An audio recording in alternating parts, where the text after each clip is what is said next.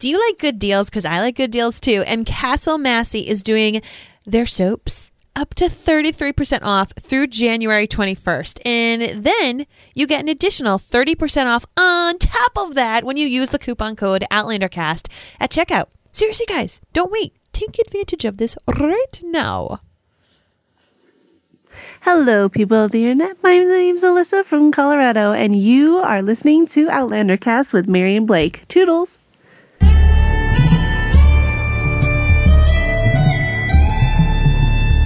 All the way from Providence, Rhode Island, welcome to Outlander Cast. It's a podcast dedicated to the show Outlander on Stars. Sing me a song of the last that is gone, sacred and blessed beyond.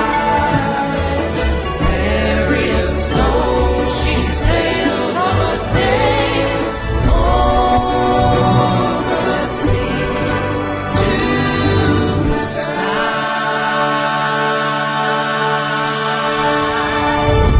Hello, everybody. How's it going? My name's Mary Larson. My name's Blake, and I'm here. I'm with my beautiful bride. I'm drinking some wine, some Apothic Crush, if you will. This episode brought to you by Apothic Crush. No, it's not. No, it's not. At all. It's just free publicity. There you go. And I am ready for the Outlander Cast listener feed. I love the agenda-free feeling of this whole episode. This has quickly become my favorite part of this whole Outlander Cast endeavor. Doing the listener feedback episodes, having fun with it, ranking on people, kicking people in and out of the circle of trust. What? Yep. This is my favorite part. You're bonkers. My but favorite yes, part. I understand. Maybe it's because I'm a glass of wine in already. Maybe Probably. it is. You know what, my love? Let's clink to it. Here we go. That's my girl. Well, before we get into the rest of the show, if you're brand new here, hi, welcome. So happy you're here. We would love for you to follow and subscribe to the podcast. You can find us on Facebook, Twitter, Instagram, YouTube, all by just searching the title Outlander Cast. But we all know, sadly, it's like a swear word. It's coming up. The dreaded Droughtlander season, it's about to begin. Shame. And you may want to hear more from Blake and I during that time. You may not, but you may want to now that we're your buddies. So to be sure to keep following us on social media as well as YouTube, all you need to do is search the handle Mary and Blake. You can find us on Facebook. Just search Mary and Blake. Keep on up to date with all of our podcasts, especially This Is Us 2. This Is Us 2, which is dedicated to This Is Us. It's also returned this week. You can also see all of the blogs, events, giveaways, everything else we do at Mary and Blake Media. You ready to get into it, Mary? You bet. All right.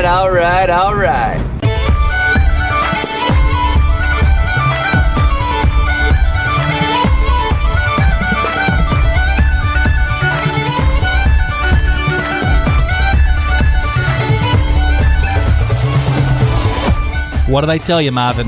Told you I was going to get the all right. I know you did. Oh, look at you, so fancy. Can always count on me. All right, so we had some feedback on the website by Pat Jackson. She said the drawing of Phaedra reckoned me back to Jax capturing Claire's image from the Garrison Commander.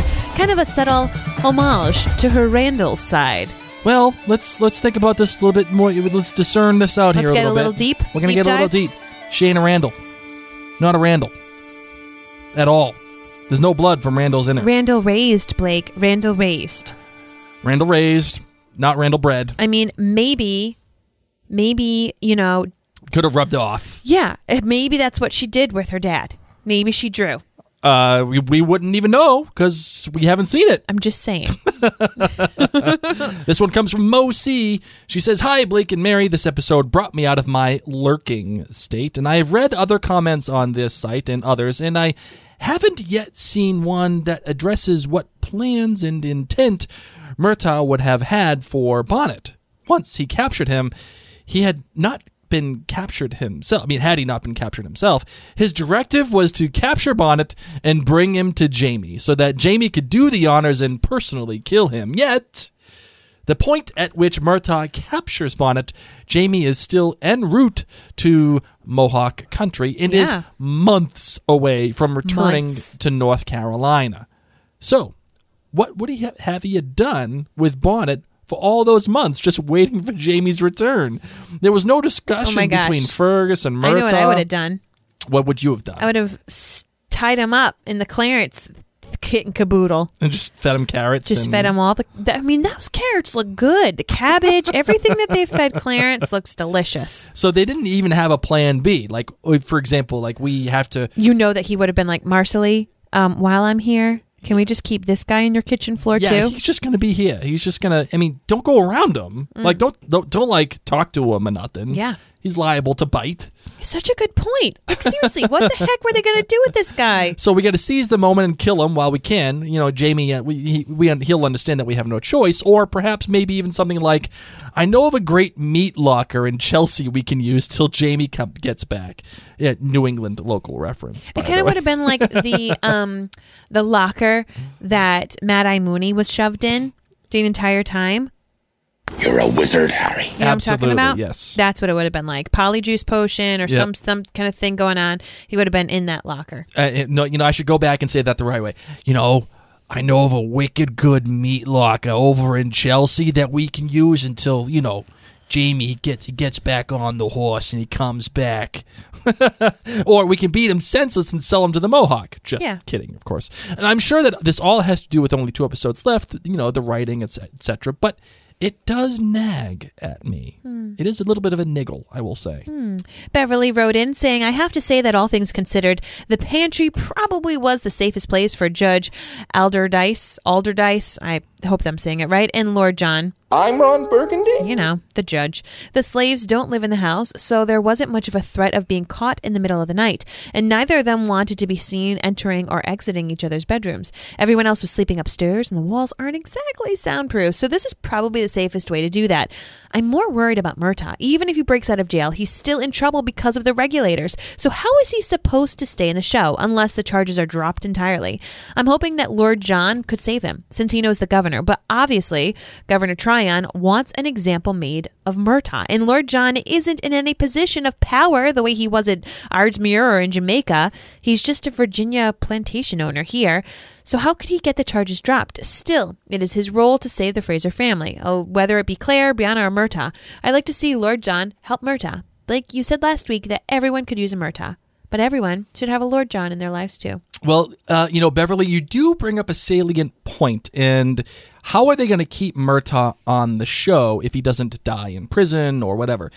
And there are a couple of ways that I think they can keep him on the show. One, if you go back to listen to our History of Regulators episode, you'll note that most of the leaders of the regulators were actually let go. I mean, they were brought up on charges, but they weren't killed or hanged. Some of them were.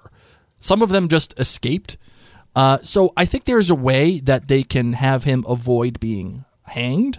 But I also think that if he just avoids law enforcement, he can actually just wait it out, at least in terms of story, and hindsight being 2020, he can just wait it out to the revolution. Mm-hmm. And when the revolution hits, nobody's going to care about these regulators.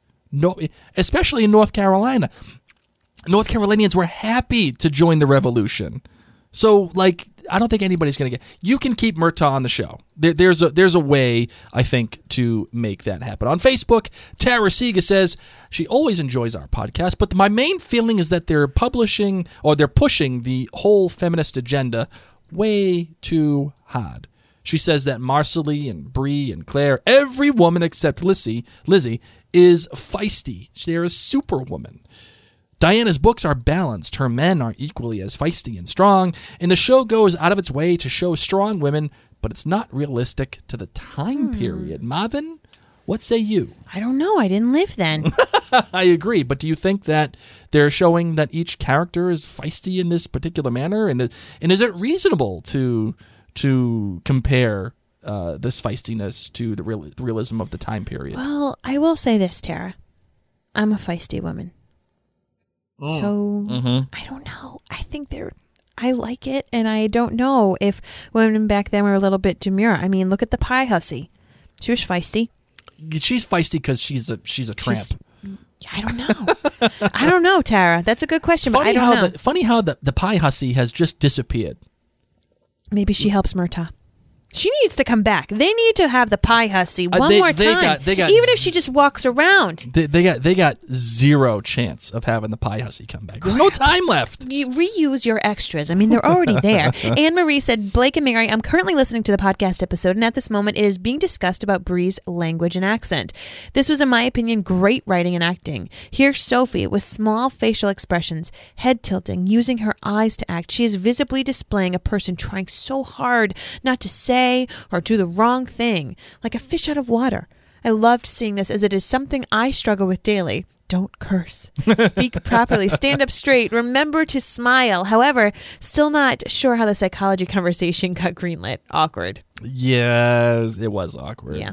And I struggle with not swearing constantly. Mm-hmm. Gina Mulder says, I'm a book reader, and I loved it, this episode. Yes, there were holes in the story, but it's 13 episode. I love the books, but they have a lot of superfluous action that is difficult to adapt. I thought the Lord John Gray music theme was fabulous, and I felt like a god himself had appeared. As for Bree, I always found her unlikable and petulant in the books, and I like her much more in the adaptation of the television show. My only complaint is that the occasional insertion of 21st century sensibilities attributed to Claire and Bree. The 1960s had different social mores than today, and Maria Kennedy Doyle is outstanding as Jocasta. I thought the scenes with Murtaugh and Fergus in Marcelly were terrific. You know, it's funny. Are they putting modern things into the show? Maybe, but I also feel like Bree is an activist at this time, so for her to have the same kind of modern sensibilities that we would now in 2018, I find that reasonable. And I find that Claire, as a woman who became a doctor, someone who had to hold her own and fight for herself, she herself, I think, is forward thinking. So is it unreasonable for those two characters that's baked into their DNA to be forward thinking, to have the same kind of sensibilities that we would today in our society? I don't think it's unreasonable, actually. I think it's fairly plausible. All right. Well, All right. Michelle McCall-Dute says in your podcast, you mentioned the odd tone Sophie takes when doing the psychology talk over dinner. This isn't the first time she does it. In season 3, when she and Roger are walking around Frank's memorial at Harvard, her tone is off when she's talking to Roger about the architecture. Now seeing it again, maybe it's Bree's nervousness in sounding confident. In both cases, I think she was a little nervous because she was with someone she was trying to impress for the first time or fit in with. Bree's also very young, and I remember being in my late teens, early 20s, trying to sound important and knowledgeable.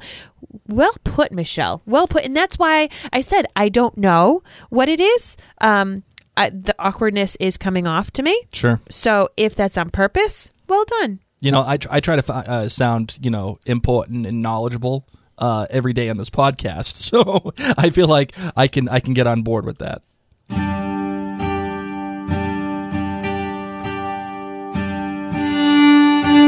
So we're going to take a little break to tell you that all of Caswell Massey's products are free of sulfates, phthalates, artificial additives, and they're all cruelty-free and proudly made right here in the U.S. You already know about Caswell Massey's great line of bath and body products, and now through January 21st is the perfect time to try them out. Because through the 21st, Caswell Massey is holding a huge bath and body sale. Soaps, lotions, creams, essential oils, and more are all marked down up to 33% off. So you can try out anything from their entire bath and body collection at a huge discount. Including the number 6. Here comes the General Washington. Sorry. I have to put it in there. Their wild-crafted and organic essential oil blends and more are on sale. So on top of that, of course, on top of that 33% discount, you listening right now, because you listen to Outlander Cast, you get to take advantage of an additional 30% off coupon. All you have to do is enter the code OutlanderCast at checkout. I'm going to tell you guys, that means you could potentially have 63% discount. If you're like, guys, you're talking about a soap. I am telling you, this is the gosh darn best soap. Oh my God, it's that easily has entered the Larson household. And you know the thing I noticed too? It's freaking huge. It lasts forever. It's it will last you a month. It's a big soap. It's not like the other soap like Irish Spring that's like comes like half the size now. No. I try to buy it, lasted for like a week. Sucks. No, you get this one. Get the Castle mask. It's oversized. It smells great. Feels good on your skin, and it's cruelty free. It's made right here in America. There you go. It's wicked American. Okay, email time. This one comes from Casey. She says, I have been enjoying the podcast all season. Thank you. And she says, I too love Harry Potter and the musicals. You're a wizard, Harry. So thank you for creating the Outlander Cast Clan, a great place for Absasnock discussions. Yes, go to outlandercastclan.com where you can get all the good stuff there. But she said, I would love to join you for the finale party in my old hometown, but won't be able to get away from Vermont. She says she's a fellow Rhode Islander, but somehow escaped the accent.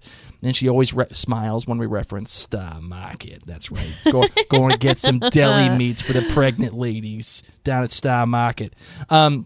She said this episode got 4.7 kilts because a lot happened. The good was Lord John Grey and the look on the faces of the other suitors when he arrives. And poor Pippin. I liked his part in the book when Lord John comes and around to help Bree with her situation. And what an offer. He can't have Jaime, but maybe his daughter. Pippin meaning Forbes. Yes, yeah, sure. No, he's forever known as Pippin. I know, but there are some people who are listening who are not the giant nerds that we are, who love all things Lord of the Rings. One ring to rule them all. Or to propose to Bree with. Julie will have to go to give... Wait, hold on. Time out. Hold on. What? Here it is. Julie will have to give Blake another tally in the win column for his outlandish theories, by the way. And opening sequence spotting, by the way, it's Bree coming down the stairs at River Run. Yeah. And she actually thought it was Jocasta. But my husband guessed when Bree decided to read Jaime's letter after talking with Lord John. The bad. First one was the edit during Bree and Lord John's heart-to-heart conversation. Heart-to-heart. I said out loud, Blake is going to freak out. Were they in a hurry to get us through Outlander and chose to skimp on the time in the editing room? And 2, Caleb's skeleton. How long has it been? It's crazy that Ian would recognize him, and it's nice they gave him a proper burial, but did you notice that the actor who played Caleb, his name is James Mackenzie? I was wondering if he was a replacement for a character in the book, but we shall see. And the great, of course, was number 1, the Mohawk Village. She says that she worked at a couple of history and anthropology museums around New England, and it's great that the show built Wheatus and longhouses. Number 2, Claire and Jaime finally reconnect. We may not be on the ridge anymore watching Huon logs, but the journey north has given Claire and Jaime time to talk. The most dialogue between the two in quite a long time. And the camping rumpy pumpy was a bonus. Right? Have you noticed that this is like the first time they've actually sat down and like had a conversation together in a while, wouldn't you say? Yeah. I totally agree. Okay, well, Jessica wrote in saying, I've been a faithful listener since season 2. You keep me company on my morning walk, which you make longer twice a week. Yes. Yay, Jessica. I'm weighing in about episode 411 because I feel like it might not get the consideration it should from other viewers. While not an episode that elicits all the feels, so much plot happened. I'm giving it 4.5 kilts because of the tension and the urgency this episode conveyed. My good. The touching scene on the porch between Bree and Lord John Grey when he speaks of how much he loves his own non-biological son and how Roger could do the same. In this moment, I feel Lord John Grey is truly kind to Bree because of he's a good-hearted nature. Not because he has Jaime as an ulterior motive. I'm pleased the writers are showing Lord John Grey's complexity and not relegating him to a one-dimensional gay character that could be so tempting after showing us the pantry pumpy. Well done, Jessica. Well done. A winner! Well done. Pantry pumpy. Her good was the touching... Oh, I already read that. Her bad... Oh, no, she has 2 of them. Yes. The Roger shower scene. Even I, a book reader, did a double take. I can't buy it as a daydream because there's no comparison between a hot, steamy shower and that cold river. Thank you. It felt like the writers wanted to stick it to book readers with a gotcha. Very rude. I felt cheated. And the overuse of the word hope. It was part of the title. And almost every main character said it at some point in the episode. Yes, we get it. Stop hammering us over the head with it. It's a another example of the overwriting that we saw from episode 410 and her great, not just great, glorious. The suitors maneuvering for Bree's attention at the dinner party. I could practically feel them salivating over her. Kind of gross, actually. Those actors did an amazing job of all the facial expressions as they tried to one-up each other and then bemoaned the appearance of Lord John Grey. They all looked like sad, little defeated puppies.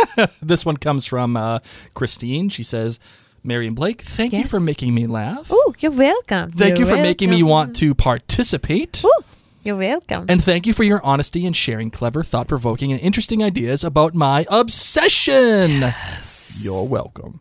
This is a 4.5 kilt episode, and after some real hot pumping, was it pantry pumping or pantry pumpy? pumpy. Yeah. All the feels episodes. This was a connector episode. It wasn't awful, but it wasn't Wilmington or The Wedding. For the good, I liked the cold open. I know that isn't a popular opinion, but I hated the end of 4:10 with Roger at the Stones.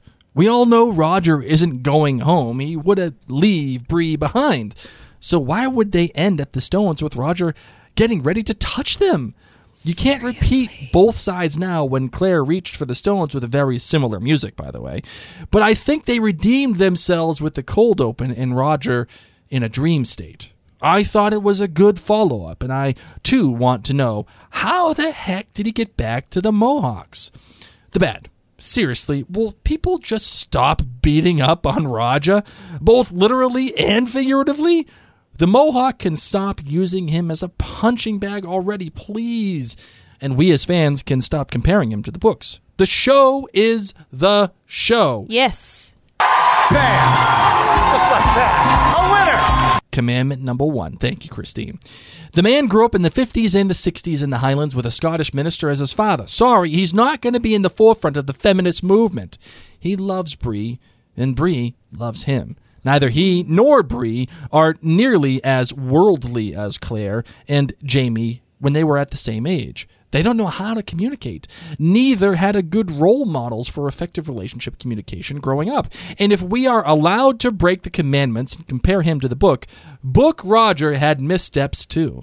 I just wish that the show gave their relationship more time to develop.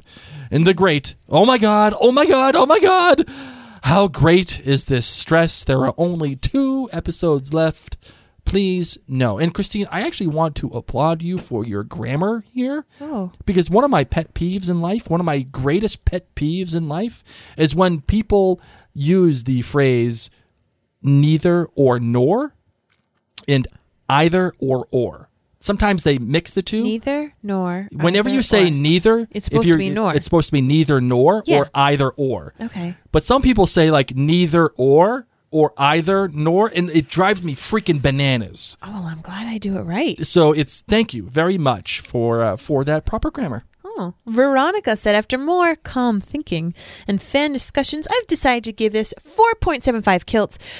My God, everything about Lord John Grey. The way he walks, talks, dresses, smiles, every single moment of him on screen He's dreamy. is a treat. Yes. Loved the scene when he tells Bree about William, agreeing that he is just like his father. Oh, if only Bree knew. And the way he saw right through her BS and knew what made her behave the way she did. He might be her fiancé now, but he is certainly acting as the best father figure and friend one could wish for. Another good is Marcelly. I think she got to hang out with Jenny during her younger years and took notes about how to be the most amazing marriage partner. And Fergus as a daddy is absolutely adorable. My bad, as much as I hate to admit it, the realization that even though Sophie can be wonderful, she struggles with having to speak with an American accent and acting at the same time. My great is Jamie and Claire's talk at the end. Jamie's pain and despair were so visceral, and Claire finally saw it and was able to share her pain with him. And by then I was openly weeping when she said, "You are a fool." With that amazing tenderness, I completely lost it. Their "I am sorry" to each other wasn't in the script. they added it themselves. Hearing those words and seeing their tears was more satisfying than any sex. And P.S. the location of their sexual encounter of Lord John Grey and the judge didn't bother her. In the book, the situation is not much better. It's actually worse, in her opinion, because Bree sees John coming out of the male slaves' barracks with his shirt sleeves and messy hair.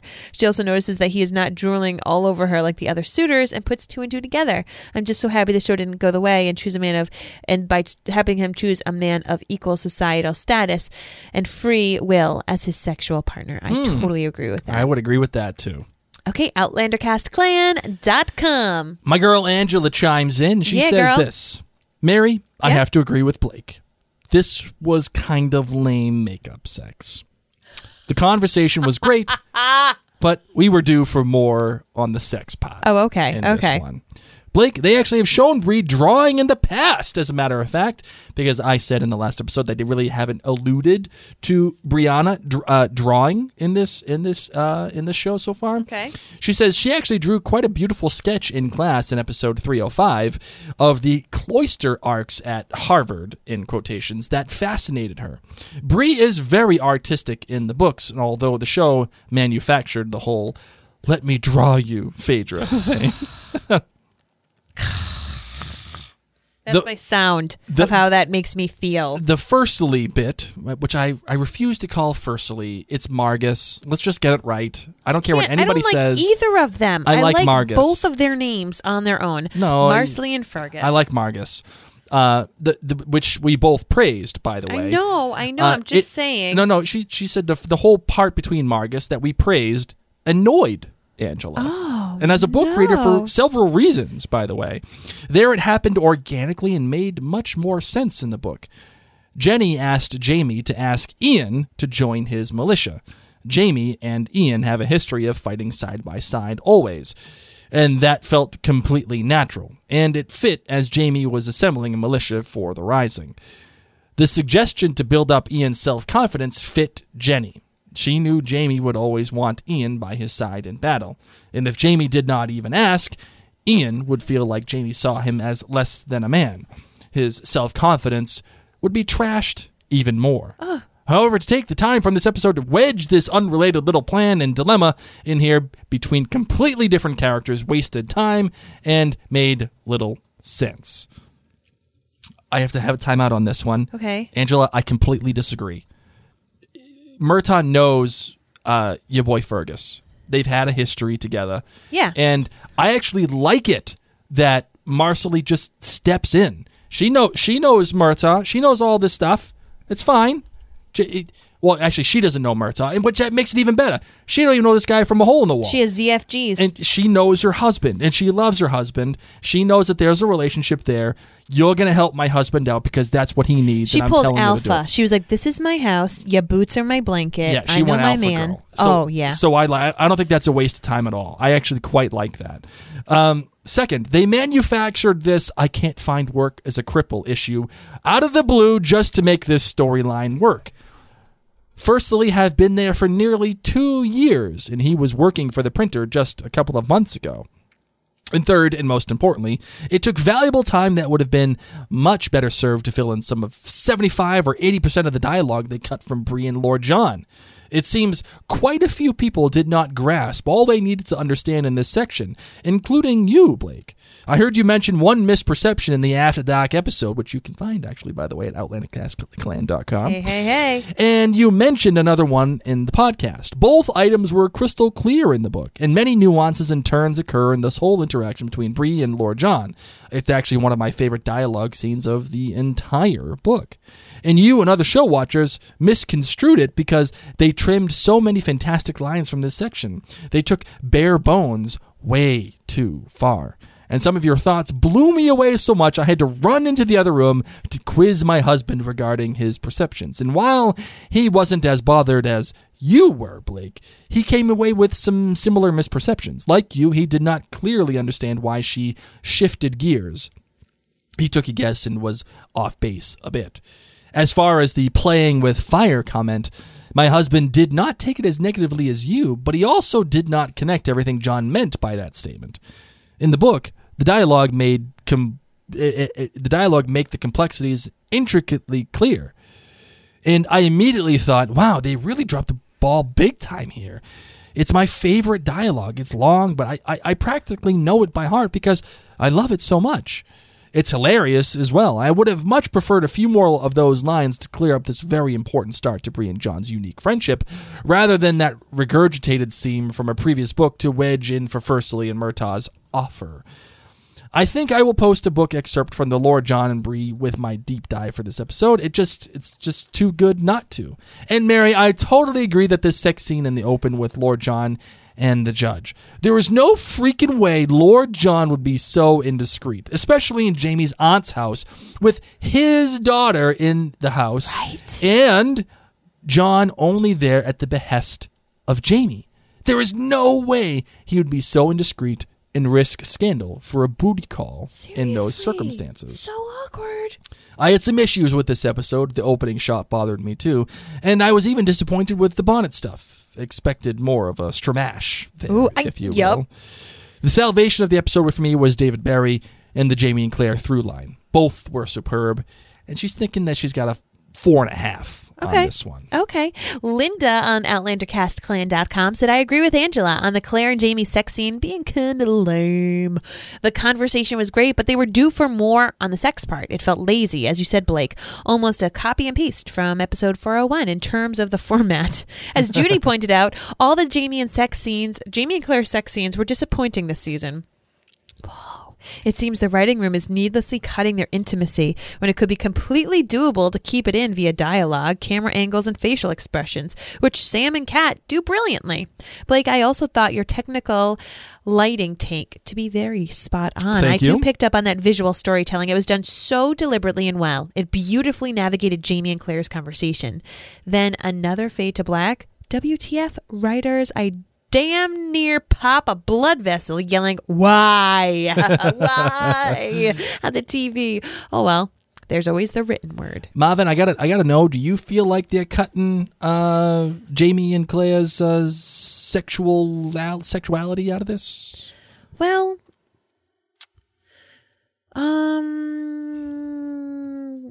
as someone that has read the books, I mean, they had some pretty dang good sex in this book that we have not been able to have. Right. Okay. Probably because it's cold when they film in Scotland. Sure. And they're filming intense. Well, I doubt that they're filming intense, by the way, but still. But still, I don't know. I mean, I was fine with this one because I felt like it was Claire took the reins in this episode. Like Jamie was, as I said, he looked like he was from Culloden. He looked so defeated, so sad that I don't know if he was going to get he could have gotten this sudden rumpy pumpy energy, but I kind of felt like he was a sad little puppy and Claire was like, I'm going to show you a good time. I kind of agree with you because there's a difference between angry sex and I love you, let's make up sex. Yeah. So there's a difference there. But I agree. Has there been a lot of Jamie licking Claire's nipples this season? No. Tastes like or as big as cherries. What are we doing? But there haven't been. Thank God. I mean, there's been nothing close to turtle soup. There's been nothing close to the wedding. There's been nothing close to the post-wedding. Or the one with the knife on his throat. None of it. And it's like, these people... I will say that it's been a little bit more bland. Yeah. It's been a little bit more bland. And I wonder if I wonder if there was a directive from the network or if there was a directive from Sony to be like, hey, let's ring this one back in here a little bit. Why would he pump the brakes on the soft porn here a little bit? I wonder if there was something there. Because you're right, there hasn't been as much intimacy in this season. No cherry nipples. Thank God. Are you ready for the voicemails? Yes. All right, let's do it. Hi, Mary and Blake. This is Marcia from Columbus, Ohio. Hi, Marcia. Hi. I'm a first-time caller, and I want to start off with a correction to your episode 10 feedback podcast. Okay. Crops and animals were thought of by Jamie. I went back and watched, and yes, did the subtitles, nerd alert. And he did mention that he would have Tom Burley look in on the animals. So, on to episode 11. 4.8 is my kilt rating. The good, my girl Marsley, standing by her man. We could definitely hang, girlfriend. Right? My bad is a tie. I don't like the twist in Murtaugh's plotline. I wanted him to live happily ever after with Jocasta. I don't feel that that's going to happen now. Oh. My other bad is Aunt Jocasta. Ugh, your taste in suitors. Did anyone else's skin crawl? You don't have to be blind to know that those were not good picks for her niece, for sure. And my great, Lord John saves the day. Don't we all want Lord John to come riding up on his white horse and rescue us? Yes. Absolutely. Of course, a hetero version. And by the way, could have done without the visual of him and one of Bree's other suitors. So that's it for me. Have a wonderful day. Love you guys. Keep up the great work. Oh, thank you. Thank you, Masha. And since you called it out yourself, you're welcome. There you go. You're welcome. Hi, Mary and Blake. This is Sharon calling from Chicago. Hey, Sharon. I am going to give this episode a 3.5 kills. Here's the real question, Mary. Are you ready for this? You bet. The real question is, can Sharon keep her streak going? Can she keep the streak of outstandings going? I have faith. Let's find out. I feel it deserves that because the writing was so inconsistent. The editing was choppy. The direction was terrible. So jumping right in, they made an unneeded crisis with Fergus. We already know how he feels about his hands. And the conflict was resolved instantly, and it provided nothing to the plot, apart from making me cringe when Marcelly said, I'll have a whole husband or none at all. That was a little, but thanks, Marcelly. Nice. The arrest of Stephen B. didn't work. Stephen Bonnet has been all over Wilmington, and everyone has seen him. Everyone knows him. The guy showing up with guns just as Murtaugh was trying to tie him up seemed contrived. And now here we have another person in prison who will either need to be busted out or will be hanged. And the psychology game, that was beyond unneeded. Bree didn't need to humiliate that man in front of the guests, and it lent nothing to the scene. Right? The scene of Jocasta was way too long. Do we really need the Altoid tin jewelry scene? And when did Bree become an artist? The goofy looks between every single person at the party was really absurd, as with Rollo munching on Mr. Jabroni's corpse. Ew. The good was the conversation between Jamie and Claire and Roger running through the spanking machine. But why do we have to leave it there? I just didn't understand this episode. It made me really sad. Thanks, guys. Sharon? Oh, it made her really sad. That's deep, Sharon. Oh, that is deep. And I'm going to say this. The streak would have continued. It would have continued. You're off. You're out. You're out. You're only getting this. Bam! Just like that. A winner! And you're not getting the outstanding because you made fun of my favorite part of the episode, which is you didn't make fun of it, but you called it out and you said you didn't like the whole Margus part. And I loved the Margus part. The one with the hand and the whole thing. I hear ya. That's why you can't get the outstanding. You're so terrible. But I will say, fantastic. Excellent commentary on the episode. Hi, Mary. Hi, Blake. This is Bethany from Alabama. Hey, Bethany. Calling about If Not for Hope. I'm hoping that I can redeem myself back into the circle of trust with my little nerdy comments that I'm going to make. We're going to see. Please? Question mark. So I was so stoked when I found out that Billy Boyd was coming onto the season, the months before season 4 was actually coming out. Billy Boyd. Love him. Pippin was my favorite Hobbit all throughout the Lord of the Rings series. And I've read the Hobbit books. I've read Lord of the Rings books. I've seen the movies multiple times. So I'm a huge Tolkien nerd. Tolkien, what a dude. Anyway, so poor Pippin. Pippin's little face when Brianna was like, I'm getting engaged to Lord John, actually, was so sad. Like, his face to me mirrored Pippin's actual face. Yes. And Return of the King, when Frodo was like, peace out, guys, I'm going with Gandalf to the Undying Lands. And Pippin was sad, and Sam was sad, and Merry was sad, and they were all just sad. That is, like, the sadness I think he felt during that part was the same sadness that he felt when Bree was like, peace, bro.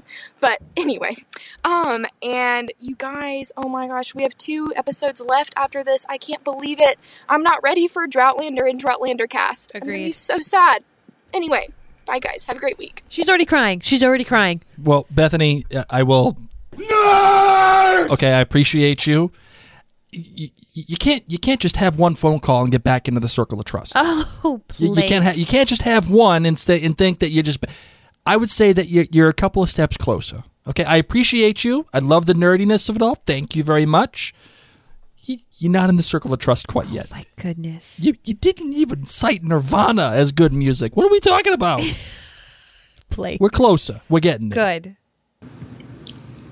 Hi, Blake and Mary. It's Julie calling from Oregon. I give this episode 4.5 kilts. My good was Myrta and Marcelly. Love these two. What a beautiful, intimate, and well-written scene. My bad, I totally agree with my fellow tall girl, Mary. I'm 6 feet tall, Mary. Yeah. I'm struggling with the Bree-Roger relationship, especially when compared to the instant intellectual and spiritual connection we saw between Bree and Lord John Grey. Yep.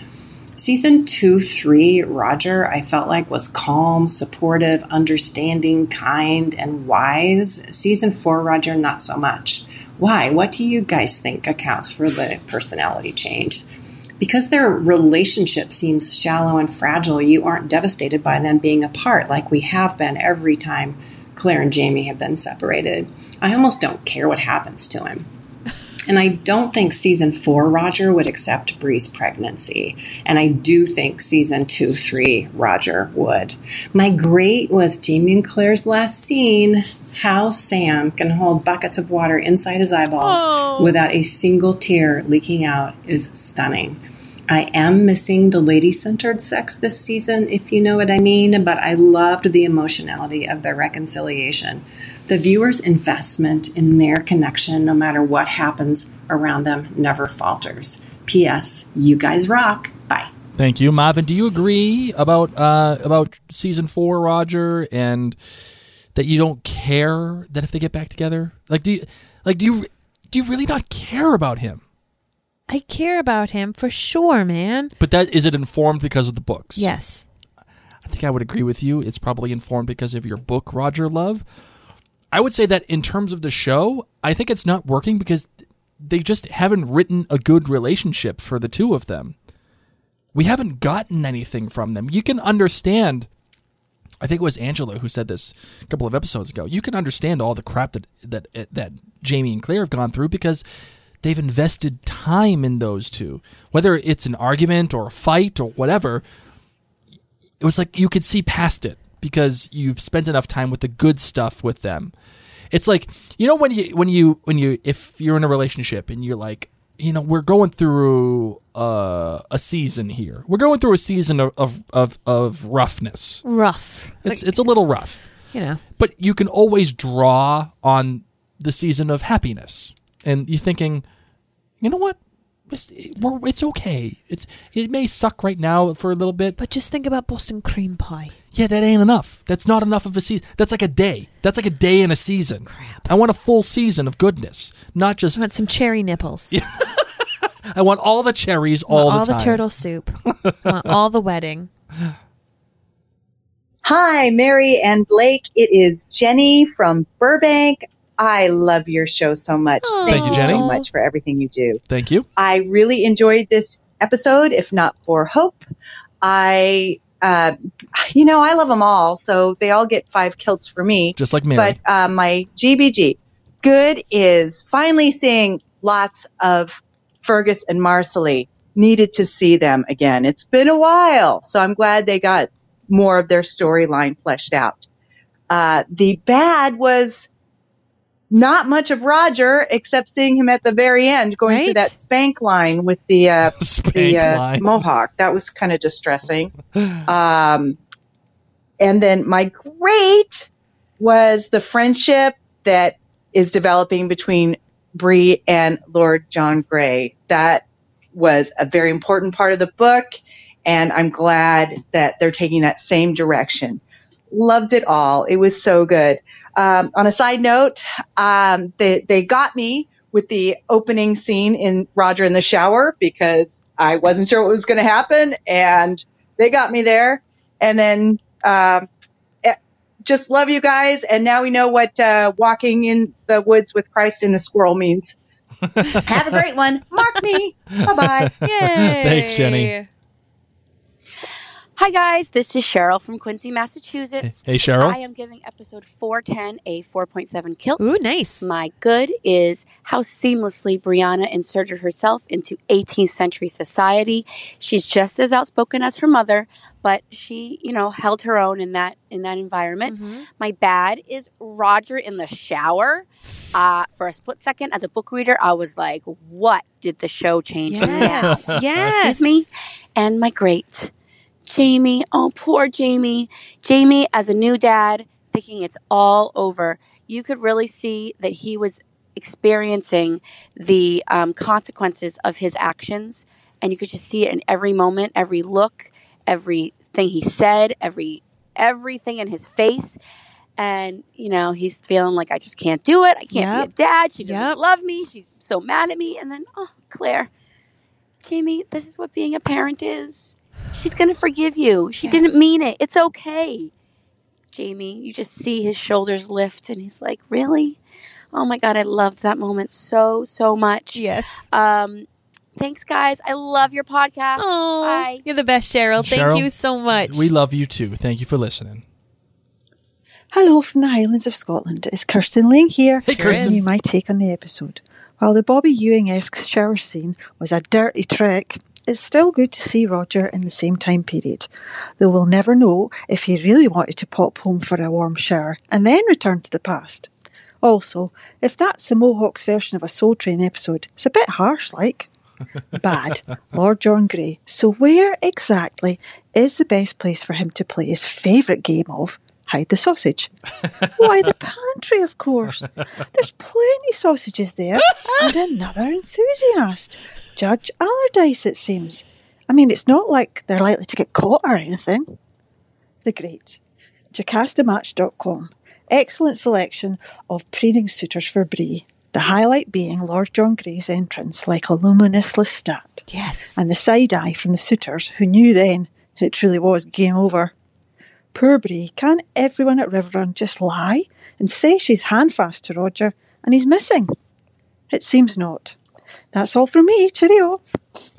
I love Kirsten. She's just to hide the sausage. It's the best. Pantry full of sausage everywhere. It's the best. Hi, Mary and Blake. This is Sarah calling from Seattle. Hey, Sarah. I'm a first-time caller. I'd say that I'd love to hear that ding for first-time caller, but I think I'm going to be talking about something a little too racy, and you probably won't include it on the episode. Oops. Hold on. Well, we're including it in the episode, so I appreciate you. I hope it's cherries. All the cherries are sausage. Here we go. And thank you for even calling out your own ding, so you're welcome. Here we go. So, I want to talk specifically about two things about the love scene, not sure. Sure. Lust scene between Lord John Grey and the judge. Okay. Which, first, I was really actually pretty happy that they changed it from a slave to the judge, because that made it feel less like Lord John Grey was taking advantage of people who are already really oppressed. Would agree. So that's good. He found someone who's more on equal footing to have relations with, and I appreciated that. Now here's the part where I'm getting kind of racy. Okay, here we go. Do you really think he would have been a top? Because oh my God, I love you. In my mind, when I was see thinking the Lord same John- thing. I was thinking the same thing. Oh my gosh. Mary can't even contain herself right now. I was thinking the same thing with that matchup. I was like, good. Strength. Sarah? Own it. It's already a Hall of Fame call. Already a Hall of Fame call. You're the best. John Grey looking at Jamie, I think he'd let Jamie do whatever he wanted. So that's my other criticism for that. Otherwise, carry on. I'm all for it, and love it all. And I love the podcast, so keep it up. Thank I'm gonna become a patron someday soon. All right. Thank you. Well, Sarah, you can't get an outstanding. You got cut off. That's the rule. No outstandings for cut off people. Blake, you're so mean. Hey, that's how it goes. These are rules. I don't make them. I just live by them. You do make them. You're the producer. But I will say, you're on the way to being a Hall of Fame caller just for that phone call. So welcome to the club. I mean, the other guy did say that he dreamt of a squirrel. So what does that mean? Squirrels, I don't know. They're not very in that situation. Squirrels are not very dominant. Yeah. Had that guy been like, oh, I dreamt of like a bear that I don't know. I don't really know how it works. I don't know who gets to choose. How do you figure that out? I don't know. Like, do you have a conversation about it beforehand? Well, actually, yeah. Well, my friend told me a little bit about it. You can like figure it out in the foreplay. Oh, okay. All right. It's kind of like someone takes the lead. Gotcha. It's like dancing. I mean, just like sex for anybody is. Sure, I mean, think about it. Like, who wants to be on top? You figure it out, man. You figure it out. Someone claims it. And you're like, it doesn't matter if it's male, female, female, female. Someone's on top. Male. Someone's got to be on top. Somebody, has the power move. So someone's got the power play. Yeah. Yeah. This is what happens when we drink too much wine. Hi, Mary and Blake. This is Claire from Lawrenceville, Georgia, commenting on episode 411. My Kilt rating is 4.5. This episode was good but not great for the reasons you guys cited in your podcast. Thank you. Instead of a GBG, I'd like to say a few things in defense of Brianna. First of all, we need to remember she was raped not too long ago, and apart from not wanting to marry Pippin or any of the other motley crew of bachelors Jocasta assembled, she has to be terrified at the prospect of consummating a marriage. At this point, even sex with Roger would be difficult, and she loves him. It makes sense for her to pursue Lord John Grey, not because he is so attractive, but because she assumes he is not sexually attracted to her. I also think her behavior at the dinner party was inspired by Jocasta's stories of Ellen, and how much Brianna reminded Jocasta of her sister. I think Brianna tried to approach a dinner party as she thought Ellen might, and let her guard down after getting a little bit drunk on some of the wine. It reminded me very much of her mother's behavior in season 1 after having a bit too much Rhenish. Sassenach wasted. I also have an outlandish theory for you. Ooh. I think Claire will again encounter the Native American ghost that we saw earlier in the season, who helped her find her way back to Jamie in their quest to find Roger. And whatever did she do with his skull? That's it for now. I hope I get an interesting, and thanks. Bye. Well, Mary, is she going to get an interesting? I'm going to give you an interesting. You know what I'm going to do?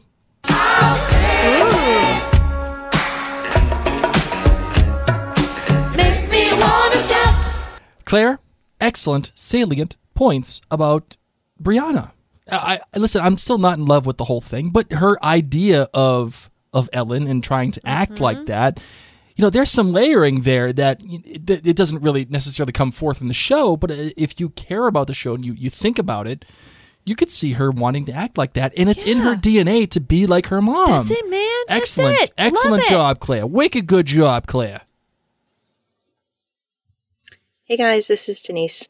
I just finished listening to your podcast a little while ago, and I just wanted to bring up a couple of things.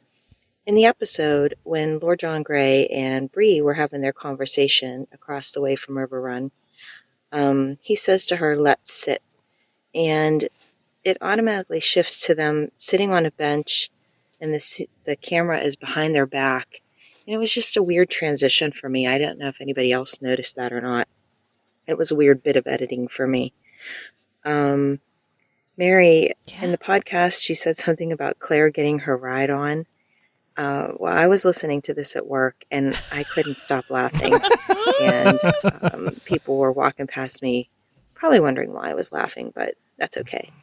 And the last thing I wanted to bring up is, Blake, Yep. the last few podcasts I've noticed you've been breaking some rules. Uh-oh. The main one being Blake will not sing on this podcast. Oh, yes. Not that it's been horrible, but it is a rule when you are breaking it. Yeah. But anyway, keep up the great work. I love listening to you guys, as always, and I'll see you real soon.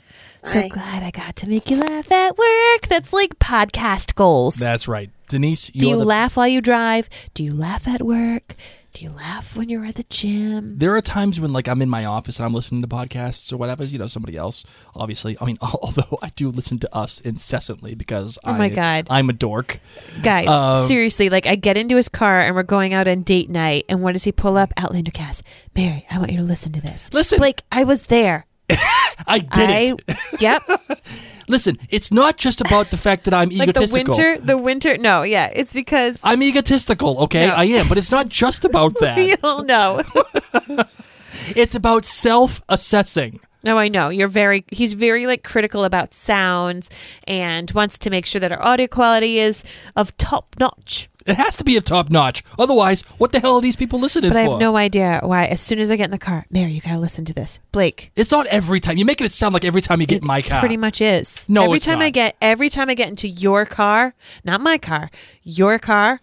No, you're like, you need to listen to the recent we episode. know exactly what song plays when we get in both of each other's cars. Pardon me, are you Aaron Burr, sir?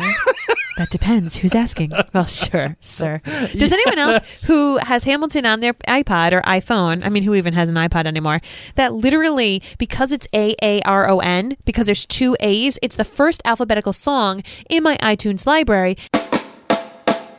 Yeah, it's this song. And the kids know it because as soon as that lightning connector is plugged into my phone, pardon me, are you Aaron Burr? Sir, it's that double A. If I had a song about aardvarks, it would win. If I had a song about aardvarks, that would be Aaron Burr. Yes. But alas, we have this. And it's not even my favorite one. No, if it was like... It's one of my least favorite ones because I hear it every single day. I think it's not your favorite because you hear it every day. Yes. Graduating to and join the revolution. He looked at me like I was stupid. Okay, you're I'm not supposed to sing. Denise just called you out. You're right. So fast. It was my parents' dying wish. Okay, we get it, Blake. Sorry, I love myself some Hamilton. Yes. So we both our song. The first song is Aaron Burr, sir. So it is what it is, and I quite like that. As a matter of fact, I'm quite happy about that. Could it really be worse than listening to Hamilton as the first time every time you get in your car? No, it could be worse. I could listen to an aardvark song. What kind of aardvark song are you going to listen to? I don't know. Listen, man, I've got a lot of kid music in my library. You don't want to know what I've listened to. All right, Marvin, are you ready to close this bad boy out? A song about sandpipers. Sandpipers. You know Sorry, it. I'm not allowed to sing. It's But commandment you know number the 4. Sandpiper song. I do, and that's unfortunate. That song sucks. No, it doesn't. It's actually beautiful. No, it sucks. Got you. I got you. Music together. All you parents out there know exactly what we're talking about. All right. For now, we're going to close out the show. All right, let's... you know what? All right.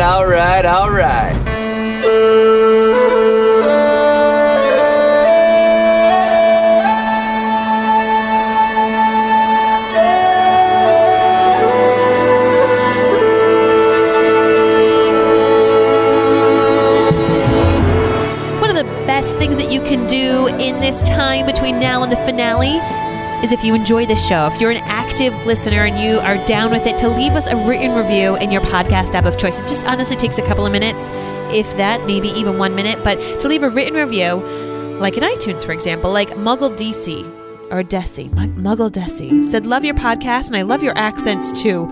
Thank you, Muggle You're Desi. a wizard, Harry. Seriously, just hashtag HP for life, my friend. HP for life. And as you got to hear in this episode, joining the Patreon community at OutlanderCastClan.com is where it's at. You get extras, you get giveaways, you get behind the scenes stuff, you get access first and foremost to all of these things. So thank you to everyone at OutlanderCastClan.com. All of our patrons, honestly, you make this possible for as little as $2 a month. That is cheaper than getting a cup of coffee. You help keep this going. We really, honestly could not do this without you. It has meant the world to us. We want to really thank our associate producers, Angie, Carolyn, Celine, Cheryl, Dawn, Diane, Heather, Jennifer, Larissa, Lauren, Linda, Marilyn, Mary, Michelle, 2 Michelles now as our associate producers, Patricia, Siobhan, and Summer, as well as our co-producers, Barbara, Carolyn, Christina, Dana, Dieta, Janet, Jenny, Keelan, Kirsty, Lisa, Liz, Marianne, Meredith, Raynal, Rita, Sharon, Sue, Tara, and Tina. And last but not least, our amazing executive producers, Ann, Bobby, Jen, Katie, Martha, Peg, and Sarah. Thank you very much, ladies and gentlemen. You guys rock my socks. You guys all just make it work. Seriously. You make it work. Hey, listen, for those of you who are listening to this right now, don't forget, we are doing the preview for the next episode after all of this is all said and done. Once the music ends, we will get into the preview because we don't want to spoil anybody that doesn't want all the spoilers, right? Am I and we fair? also haven't wanted it to influence what we thought of the next episode, so with the outlandish theories and all of that. Right. So this is what we're going to do. And you want to know the crazy thing? What's we get crazy? to do this one more time. Yeah, you're right. We get to do this one more time. It's only one more time. I can't. Although I wonder if they'll have a preview of the following season, like they did last season. If you remember that, remember they had the preview of Jamie and the whole thing and the carriage, and they were on the way. Know. I doubt it. I don't know if they're filming right now. I don't think that they're filming right now. Season 5. I don't think that they are.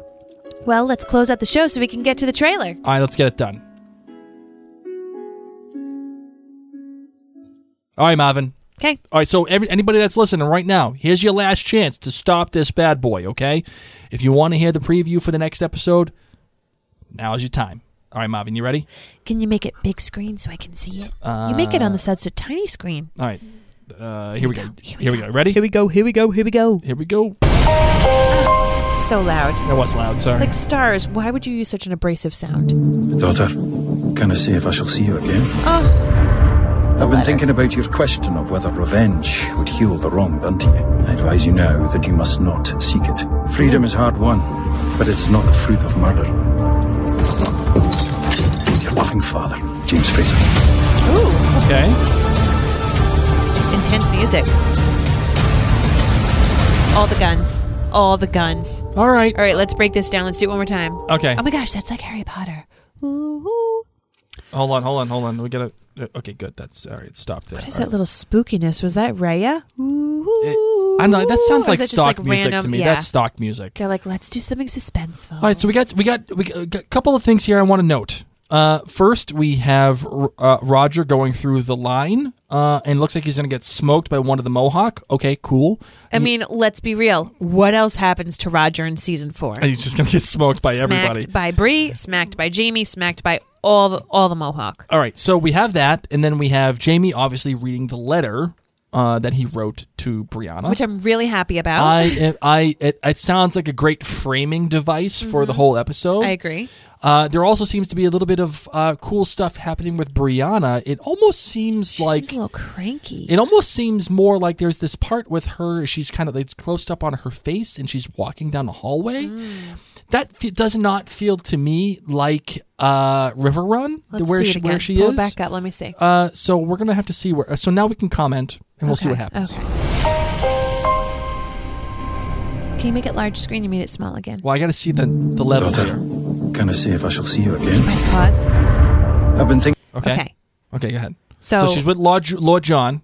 And is Lord John reading his letter, or is he reading her letter? No, he's not. No, she has the letter. Remember she opens it. No, I know, but like Lord John in this episode is holding his. So is he telling, like, is this just a Jamie voiceover? And is Lord John being like, just so you know, this is what your dad wrote me? Or does Bree give Lord John this letter and says, look at what my daddy wrote? Not my daddy, my da. My da. Good question.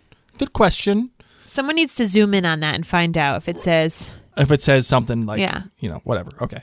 Thinking about your question of whether revenge would heal the wrong done to you.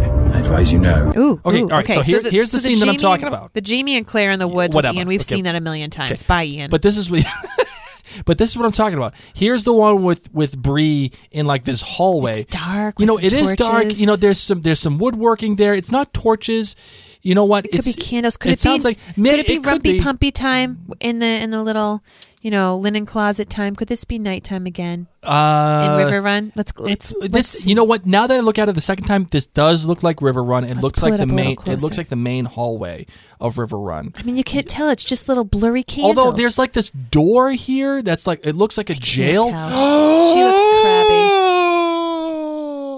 How can you think that looks like a jail? It's literally 3 buka lights. It's like buka. You know what? We're going to watch it again then. Okay, here we go. Okay. Is she in the same outfit?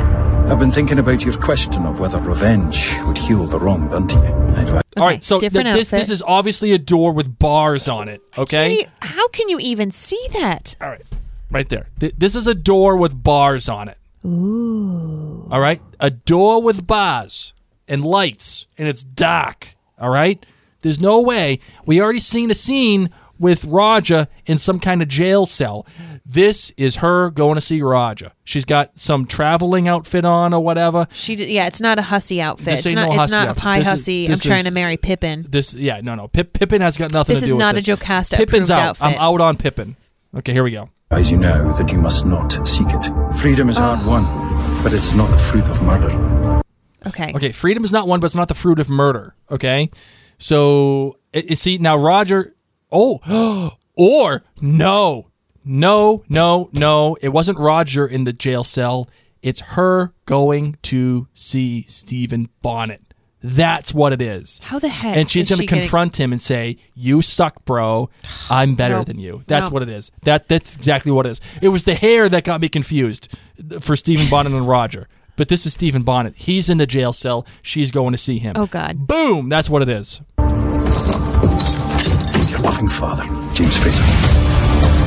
Okay, plus Fergus has his game face on. Okay, did you just see him marching like he was Zac Efron in High School Musical with his booze? Get on. No, what is it? Get your head in the game. Bet on it. No, bet on it. That's the Zac Efron solo song. Okay. I'm talking. Get your head in the game. Okay, Gotta all get you. That's what Fergus is doing. He's getting his head in the Getting game. his head in the game.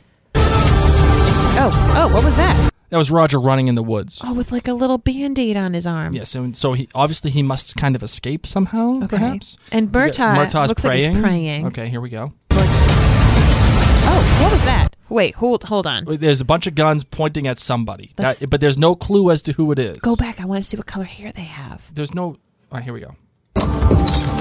Your loving father, James Fraser.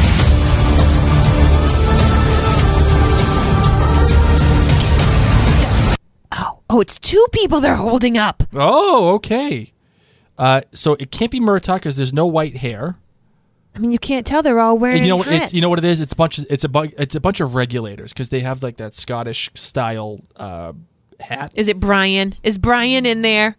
I bet Brian's in there. I don't know who. Brian from the pub. Oh yeah, you know Brian. Yeah, Brian from the pub. Okay, Yeah. I get you. I got you. I know. I got you. I appreciate know you do. He always wears that hat. All right, so yeah, it looks Okay, like a so bunch the of regulators do you holding. Maybe there it is. Regulators break out Murtaugh. That's what. Oh my gosh, I hope so. That's how they do it. That the regulators break him out.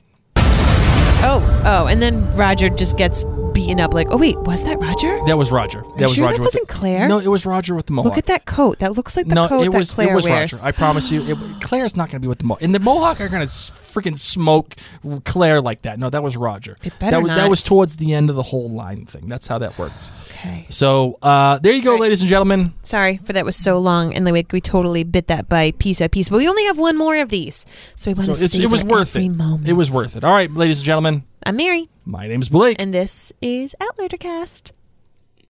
If you own a vehicle with less than 200,000 miles and have an auto warranty about to expire or no warranty coverage at all, listen up. CarShield has a low-cost month-to-month vehicle protection plan that covers more parts than ever. Visit carshield.com/audio to find out how you could pay almost nothing for covered auto repairs. Drivers who activate this vehicle protection today will also receive free roadside assistance, free towing, and car rental options at no additional cost. Get your free quote today at carshield.com/audio. That's carshield.com/audio.